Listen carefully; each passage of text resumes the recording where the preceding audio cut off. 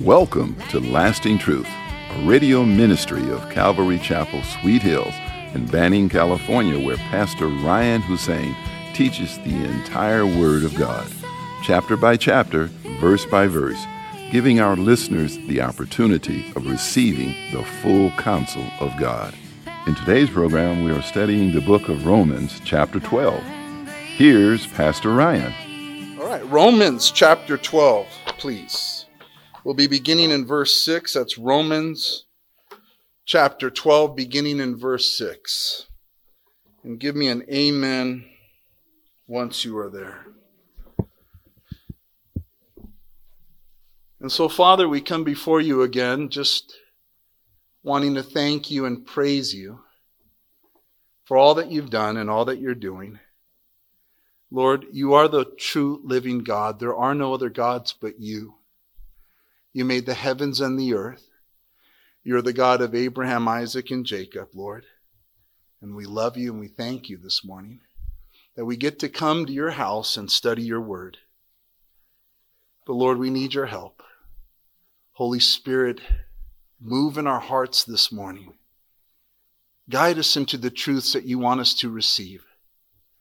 Oh Lord, we ask that if there's any hardness in our hearts, any pride, any doubt, that you would remove it, that you would bind Satan and his lies, and that you would just free hearts this morning to receive and learn. Oh Lord, may you pour out your grace, and may it be all of you and none of me. In Jesus' name we pray, and together we say, Amen. All right, so we are exhorted by the Apostle Paul that having been saved through faith in Jesus Christ and having received God's mercy, it is only fitting that we serve him with our whole lives. Paul refers to this as our reasonable service. It is only reasonable, since God has been compassionate to you and I, since Jesus died on the cross for our sins. For it says, right, cursed is everyone who hangs on a tree. And since Jesus took the curse of the law, since he took our punishment, since he made a way for us to go to heaven and have a new life, it is only reasonable that we give him our everything, our lives. And Paul continues to say, and do not be conformed to this world, but be transformed by the renewing of our minds, so that we may prove what is that good and perfect will of God. And so, daily as we seek the Lord in our prayers, and we open up his Bible and we read it, we spend time with him, that is the way a Christian has their mind renewed. That is how we find out what the will of God is for our life, which you can find out what God's will is for your life. All of us can. It simply takes the humility for us to sit with the Lord, open up our Bibles, and to pray. And as we read, we ask the Lord to speak to our hearts, his will for our life. And God will show you and he will show me what is his good and perfect will for our life. He will make it known to you. He did not leave us orphans and without directions. So remember that. You need direction? Seek the Lord. Find out what his good and perfect will is for your life. That difficult situation, that problem, that trial that's got you worried or confused, God will give you directions on how to deal with it. He has a will for you. We just have to seek him. And what is his will? His will is a lot of things, right? But one thing's for sure, Paul continues to talk that it is God's will that every member of the body of his church serves him in proportion to the faith and to the grace that he has given to us. We can know that without a doubt. I know what God's will is for your life. And you know what God's will is for my life. I can guarantee you that it is to serve him with the proportion of faith that he has given each and every one of us, and the grace that he has given. And he's given all of us who believe in Jesus various gifts so that we can serve him and serve his church. All of us. So I can guarantee it. I know what God wants for your life, and that is to serve him. It says it right here, and it's for me to serve him. So when our children and our grandchildren ask why they're even alive or what's the purpose or the meaning of life, it is to love God and to serve him and to serve his people. He makes it clear that's his will for us, guys.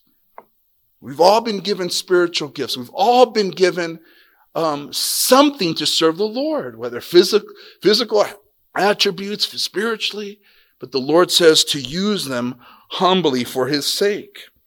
In verse 6, it says, having then gifts differing according to the grace that is given to us, let us use them. If prophecy, let us prophesy in proportion to our faith, or ministry, which is serving in general, or serving or in ministry, let us use it in our ministering. He who teaches in teachings, he who exhorts in exhortation. So in these things, we are to use the spiritual gifts that he's given us in a humble way. Not thinking highly of ourselves, not having a high view of ourselves. And we have to fight against that because our flesh wants, pats on the back and wants us to be exalted. Our flesh is no good. The only one that gets glorified or exalted is the Lord. It is the Lord who has given us these gifts to teach, to exhort, to prophesy. And when we do them, the Lord says, do it with a humble heart. It is folly to think that we are anything in and of ourselves. The Bible says he who thinks he's something when he's not. It's not good. It's folly. It's foolish. We need to use our gifts in a very humble way. And especially the teaching one here. I mean, the Bible says, let not many of you become teachers, because the judgment is that much more stricter. And it's easy as a teacher to get puffed up and, to try to, present ourselves as more spiritual than we are. If we're truly spiritual, then we're making ourselves of no reputation like our Lord. He made himself of no reputation. He was the most spiritual one in the room, yet Jesus didn't let everybody know, hey, I'm the most spiritual guy in the room. He was humble. So whatever you do for the Lord, be humble. And the flesh wants credit, and you just tell your flesh to be quiet.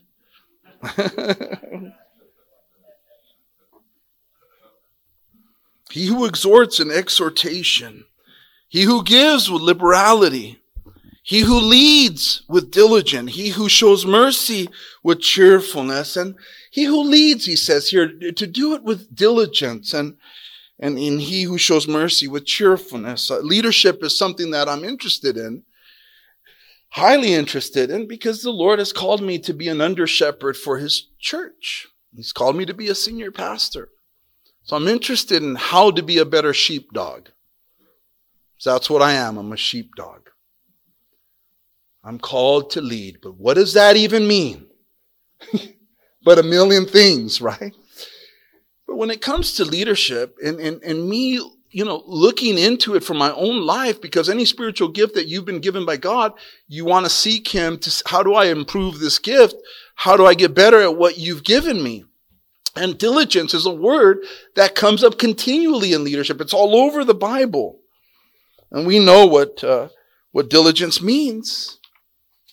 According to Webster's 1828, it says it means to have a steady application in business of any kind. Have a steady application, being steady, constant effort to accomplish what is undertaken. Exertion of body or mind without unnecessary delay or sloth. Due attention, industry, right? It's just being steady, being energetic, being industrious. I think of steadfastness when it comes to diligence, and steadfast means to be fast fixed, to be firm, to be established, constant, resolute, not fickle or wavering. And so I'm heavily convicted. Oh my goodness, Lord. Wow. I need diligence in so many aspects of my life. Like I wish I knew now. I wish I knew then what I know now. Like about everything, right? For all of us. But diligence. Some of us really need, all of us lead in some capacity in our homes, mothers, fathers, grandparents, in our workplace. We have things that God has placed in our responsibility to lead. And he says, well, do it with consistency. Get after it, as they say today. Get after it. Don't be lazy. Don't sit around. Don't just let things sit there. Get them done if you're called to be a leader. And like I said, there's very few people not called to be a leader in our homes. We all have something we're in charge of. But especially if God is giving you a position of leadership. It's like, oh my goodness, I've been so lazy in my life. And the bar seems to get higher and higher as we go on in our walk with the Lord. It's like status quo for last year ain't cutting it for Jesus this year. He wants us to grow in the grace and knowledge of our King. And if you think about our homes and the clutter and stuff that we may have, I know Sue has an outstanding home. I've been there. It's like, things folded nice, hotel style.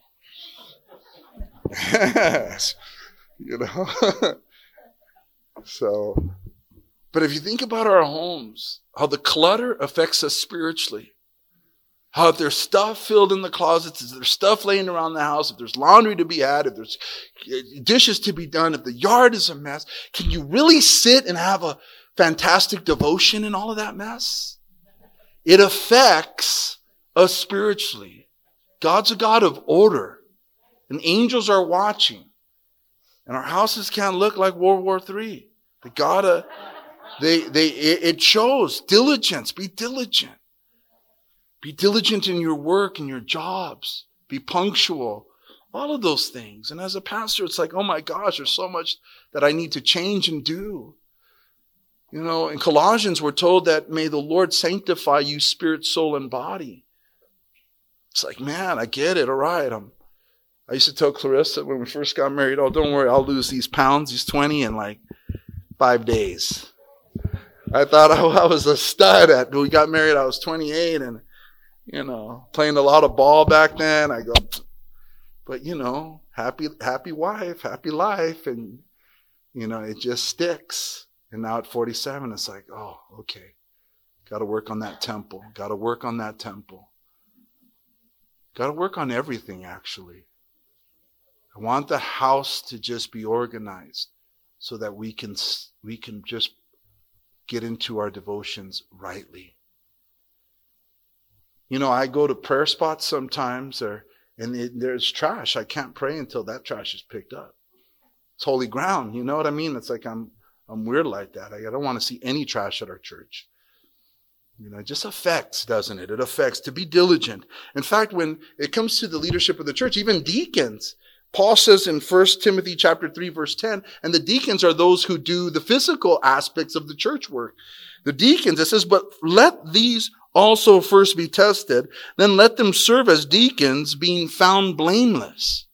So what we're looking for is not just like Bible head knowledge.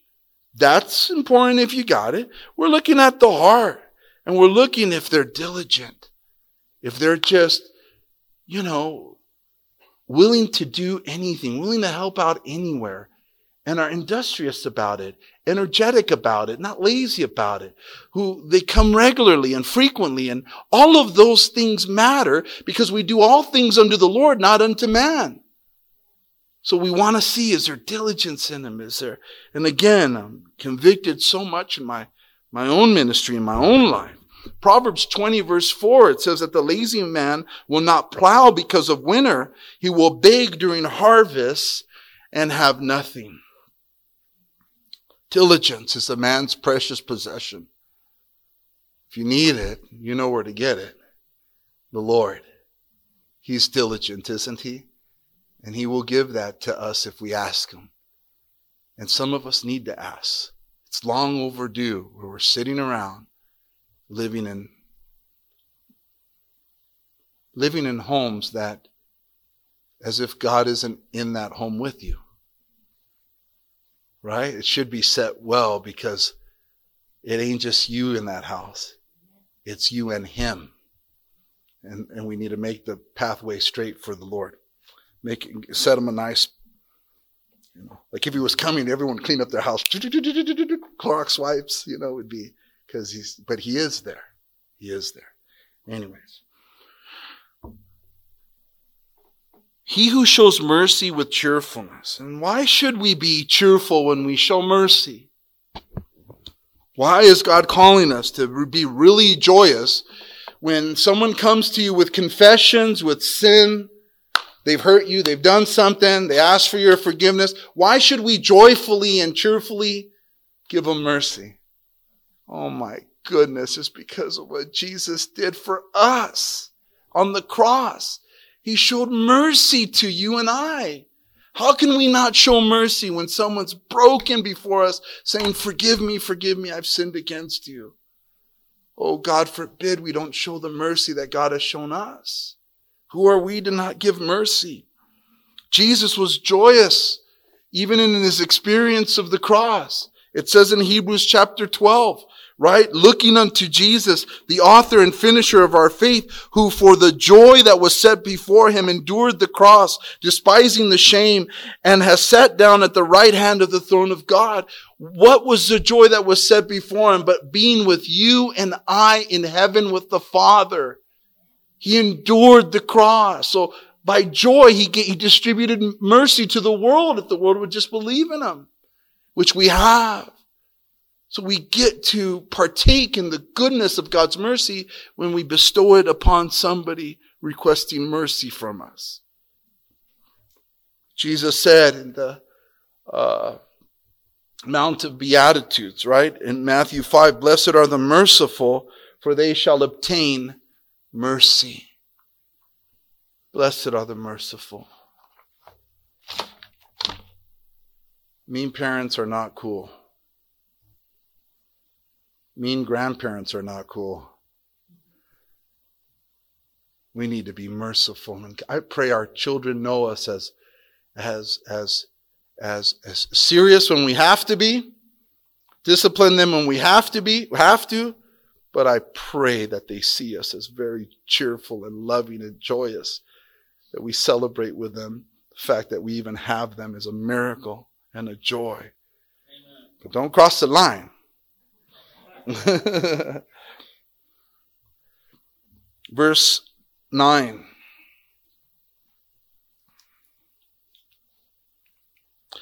Let love be without hypocrisy.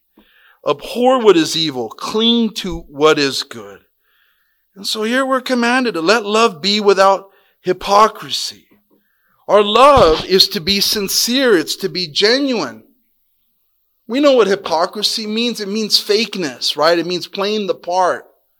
God doesn't want us to play the part like we love each other, but he knows deep down inside we don't. Right? That's hypocritical. God wants our love to be genuine, to be sincere, to be right. And that kind of love only stems from our God. The same love that he has bestowed upon you is the same love that we are to bestow upon one another in the family of Christ. Jesus said in John 13, before he went to the cross, almost like his final, wish before he went to the cross and to face his death, he said, a new commandment I give to you, that you love one another as I have loved you, that you also love one another. By this all will know that you are my disciples, if you have love for one another. And so that's the commandment of our Lord, to love one another. And if it's not going to be hypocritical, then it's got to be the love that he has shown us. John the Beloved would write in his first epistle, 1 John chapter 2, verse 10 and 11, he says, "He who loves his brother abides in the light, and there is no cause for stumbling in him. But he who hates his brother is in darkness and walks in darkness and does not know where he is going because the darkness has blinded his eye." And so John is saying that a brother who's not loving, they're not right. They're not walking right. They're not seeing right. There's something wrong with their walk with the Lord. And that happens. The church is a hospital. We're at different levels and people come, people go, people stay. But God has called us all to love. And we get to practice that, both here and in our homes. We get to practice true Christianity, which is loving in a genuine way, not in a fake way. There are those who love well at home. It's no problem for them to love their families, their spouses, their children. They love well at home, but not so well at church. There's something wrong with that, you see. And we'll get more into the kind of love we're to have towards one another in the church. But you can't have this tremendous love for your family and very little love for your church family. And then there's those who have a difficult time loving at home, their family, but it's like no problem loving those at church. And that also isn't legit. It's wrong. There's hypocrisy there. It's got to be even keel. It's got to be the same all the way around. Turn with me to 1 Corinthians 13. Let's look at the beautiful list given to us in Scripture. 1 Corinthians chapter 13. Amen. Though I speak with the tongues of men and of angels, but have not love, I have become sounding brass or a clanging cymbal. And though I have the gift of prophecy and understand all mysteries in all knowledge, and though I have all faith so that I could remove mountains, but have not love, I am nothing. And though I bestow all my goods to feed the poor, and though I give my body to be burned, but have not love, it profits me nothing. God is so concerned with us loving. Jesus said, if you love me, keep my commands. So here's the command to love others, but it begins with loving God. And it begins with receiving his love for you. If God has loved you and I, then it's only reasonable that we love him back. And then Jesus says, if you love me back, he points us to the church and he says, now love them. Love them. How? Like I have loved you. Verse 4 says, love suffers long and is kind. Love does not envy. Love suffers long. I mean, when patience has run its course, and we all have had it up to here with somebody, like long suffering is the Holy Spirit giving you power to go further and to be chill and to be patient. Is anybody convicted here of that yet? Just a little? I mean, love suffers long. Doesn't give up. Just because someone injures you one time or two times, just don't give up. You don't run off. You don't take off. You don't give up. Love suffers long. And it is kind, isn't it? It's kind. They say that a truly spiritual person is a kind person. It's a kind person. Husbands, are we kind? Moms, are we kind? To be truly spiritual is to be kind. Love does not envy, right? Which means, you're not all upset because someone else is blessed. Thank you for joining us today at Lasting Truth Radio. If you're in the area, come out and join us for Sunday services at 8:30 a.m. and at 10:30 a.m. or Wednesday evenings at 7 p.m. We are located at 3035 West Nicollet Street in Banning, California. You can also find us on YouTube or Instagram. If you would like to donate to our program, please do so on our website at ccsweethills.org and hit the online giving tab. We hope you will continue to tune in as we journey through the entire Word of God with the teaching of Pastor Ryan Hussein at Calvary Chapel, Sweet Hills. We adore